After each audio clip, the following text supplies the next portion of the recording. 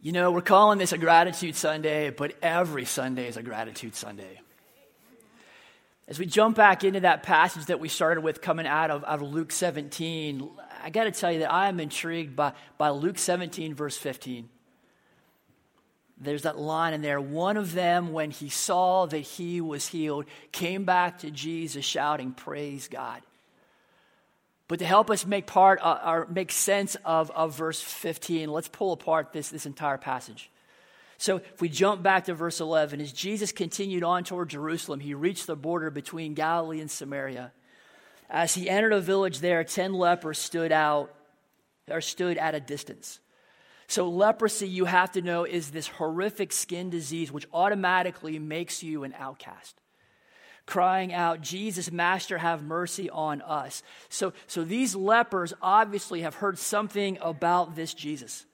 As they cry out to get his attention, as they call him Master, as they are prepared to do what he says. Verse 14, he looked at them and said, "Go show yourselves to the priests." Priests in this capacity serving as health inspectors, and as they went, as they obeyed, so they're calling out to Jesus, their obedience to what he asks. It is Christ's reliability. Again, they know that there's something about this Jesus. It's Christ's reliability that empowers their trust, empowers their response. And they were cleansed of their leprosy. And then here we have verse 15. One of them, when he saw that he was healed, came back to Jesus. That this ex-leper has this aha moment that he sees, that he has this moment of clarity that compels him, because I don't think that he can keep quiet. Not sure what that was. Something's happening in the room, right? So this ex-leper cannot keep quiet, because what he has experienced is so amazing that he's got to share it. And he comes back to Jesus shouting, "Praise God." So before, this leper was crying out in desperation, and now he's crying out his praises. He fell to the ground at Jesus' feet. He worships, thanking him for what he had done. So he worships and he gives thanks. This man was a Samaritan. So not only was this ex-leper an outcast because of his skin disease, but he's also an outsider because of his people group. So this man is a complete outsider. Verse 17, Jesus asked, "Didn't I heal 10 men? Where are the other 9? Has no one returned to give glory to God except this foreigner?" And Jesus said to the man, "Stand up and go. Your faith has healed you." So we have to pay attention to verse 19, right? Because this ex-leper has already been healed from his disease. And so what we see happening in verse 19 is something more. There is a different kind of healing that is happening here. So what does this complete outsider find? This man finds eternal healing as he puts his trust in Jesus. This complete outsider finds a relationship with Christ. And so to help us understand even more, we can capture the key moves in this passage like this: rocket fuel, response, and result. What is the rocket fuel for this ex-leper's response? What's the rocket fuel for the result that we see here? What is driving this whole story? And that driver, that rocket fuel for this passage is what Jesus does. The rocket fuel is this healing that Christ brings. To break it down even farther, we can say it this way: rocket fuel is the gospel. I try to tell you every week that the gospel is how God has loved you through Jesus. And God's love for these men expressed through Jesus, in this case, taking the form of physical healing. And the response is that this leper cannot shut up because of what Christ has done. And so he comes back, he shouts praise, he worships, he gives thanks. And so we can say it this way, that the response is gratitude. And the result, as this ex-leper shouts, that's what the text says, as he shouts his praise and people hear him yelling, automatically they're going to ask, hey, what is up with this guy? And as the story comes out, who gets the glory in that? God does. And so the result in all of this healing for this ex-leper's good, the result is that God gets the glory. And so this is what is happening in this passage. And this gets us back then to this verse 15 that I'm so intrigued with. One of them when he saw that he was healed. And so if we pull that line out of verse 15 and we stick that into our flow, I am convinced that the pivot point in this entire story is in verse 15. It's the something that differentiates the response of this one ex-leper from the other 9. He's got this moment of clarity. He's got this aha moment. He sees the reality of his situation. He sees what Christ has done for him. It compels him to worship. It compels him to gratitude. And God gets, in this miraculous moment in this ex-leper's life, God gets the full glory for this whole thing. And so that gets us back to that question that I asked us at the very start of our hour together. What have you seen God do in 2017 for which you want to give thanks? And I'm playing off of that word see that we have in verse 15, because when it comes to gratitude, when it comes to your gratitude, this is an optics question. This is really a question of what will you choose to see for which you can give thanks. And what helps us in making that choice to see is for us to realize that everything that we have, it is all gift.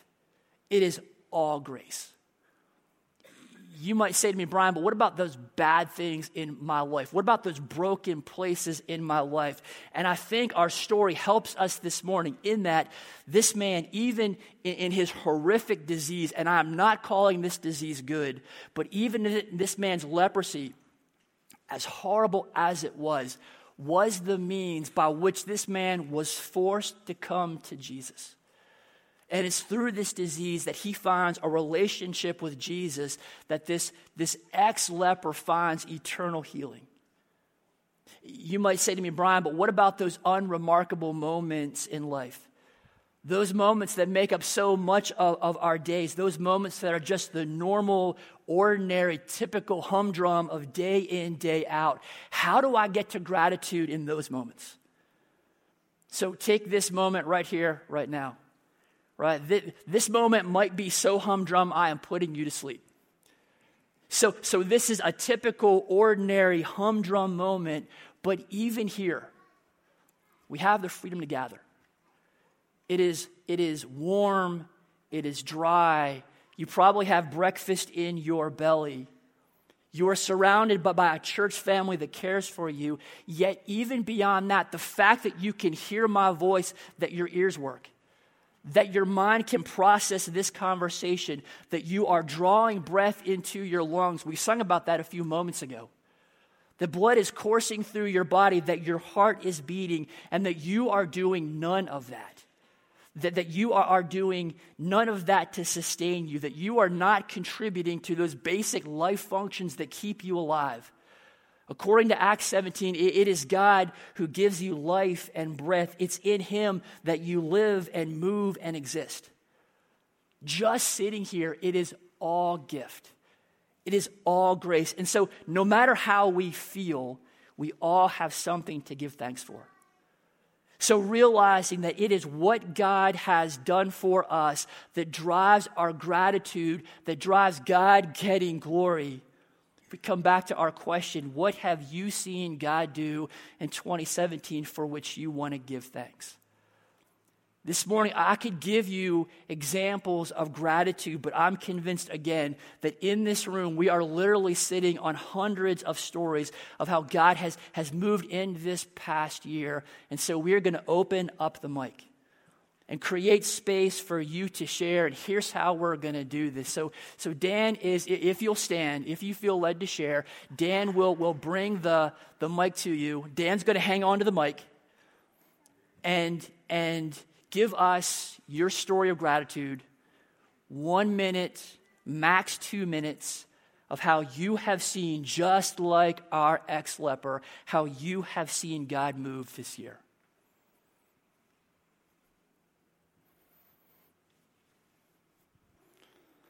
Get 2 here, Dan.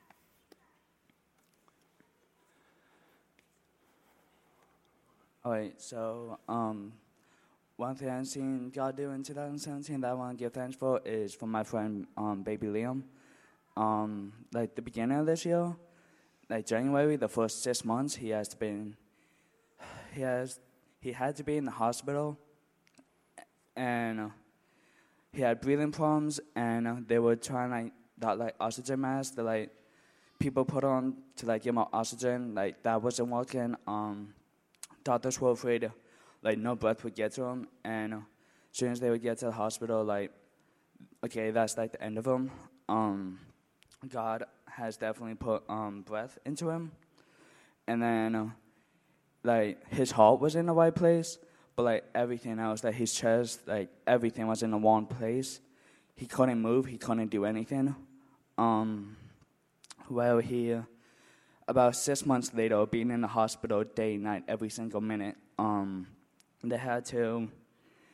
doctors found everything out, put everything in the right place, and then there's this organ that baby Liam needed to survive.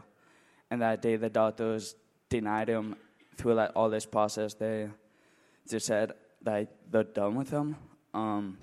So just want to give thanks to God for being with Liam. The whole year he's been in the hospital, and he finally got out because God was with him and gave him the organ that he needed to survive and make it out of the hospital to see 2018.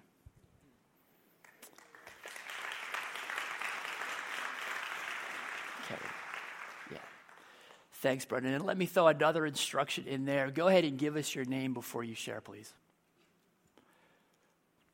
I'm Kelly Harnish, and I just wanted to say thank you to this church for praying for our family and for encouraging us in so many ways. A number of you have attended our chicken barbecue to raise funds for our adoption, and you also helped with donations for a garage sale for the same thing. And many of you have just personally encouraged us in ways that we couldn't imagine. So today I'm thankful to be here to share that on Thursday morning at 1 a.m., I am boarding a plane with Wesley and Timmy and my sister and Olivia, and we're headed to China to bring home Toby and Clara. Less than a year ago, we started this process. And I just wanted to say that as we were singing the song this morning, who rules the nations with truth and justice, the King of glory, we should not have been approved to bring home 2 more children because of our family circumstances. We required a number of different waivers, and very shortly after we received those waivers, which was incredibly remarkable that we did, that China changed their rules and their policies, and we certainly wouldn't be approved now because they're not granting waivers anymore. So when we look back at the hand of God and we see the timing through all of this, it has just been one miracle after another, after another, after another. And we really do feel like he does rule the nations with truth and justice. And he makes the orphan a son and daughter. And right now, we really need him to bring our chaos back into order. So anyway, I just wanted to say thank you to all of you again and again and again. We still don't have our financial bottom line numbers in, but we believe that we are fully funded, which is an incredible miracle. And we just praise God for all of you, for this church. We feel your prayers, and we feel your support, and we feel your love. And we just want to thank you all.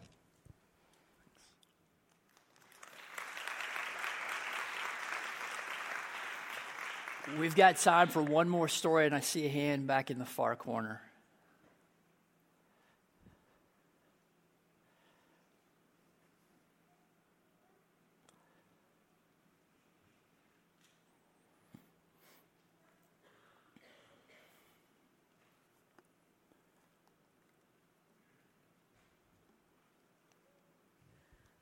My name is Marilyn Grube, and I would like to thank the Lord that he brought my son home from the trail safe. He was gone for 5.5 months on the Appalachian Trail, and I feel very blessed that he's home.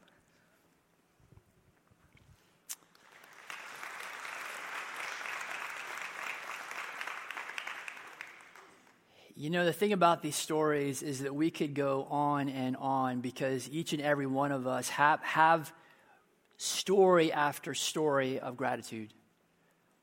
I find myself thinking back over the past day, and oftentimes there's kind of one big thing as I think about, man, what do I have to be thankful for that grabs my attention? But as I continue to think, it is just thing after thing after thing. Our lives are full of gift. Our lives are full of grace. That's what we see in our stories. That's what we see in this story coming out of Luke chapter 17. It is all gift. It is all grace. And to call out that fact that it's all grace is to, in the same moment, recognize just how undeserving we are.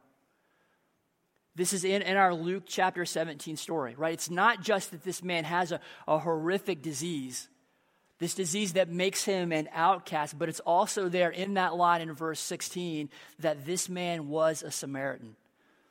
That it's this disease-ridden, unclean, complete outsider who gets it. It's a disease-ridden, unclean, complete outsider who chooses to run to Jesus for help. Who chooses to come back in praise and worship and gratitude for all that Jesus has done. And do you realize that this is us? This is you and I, separated from God, but by our sin-diseased hearts.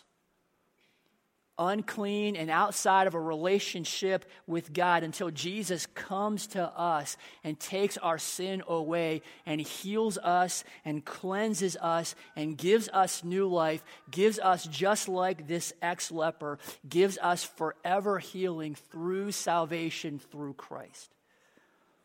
And there is no better way for us to celebrate that fact than by joining together in the Lord's Supper.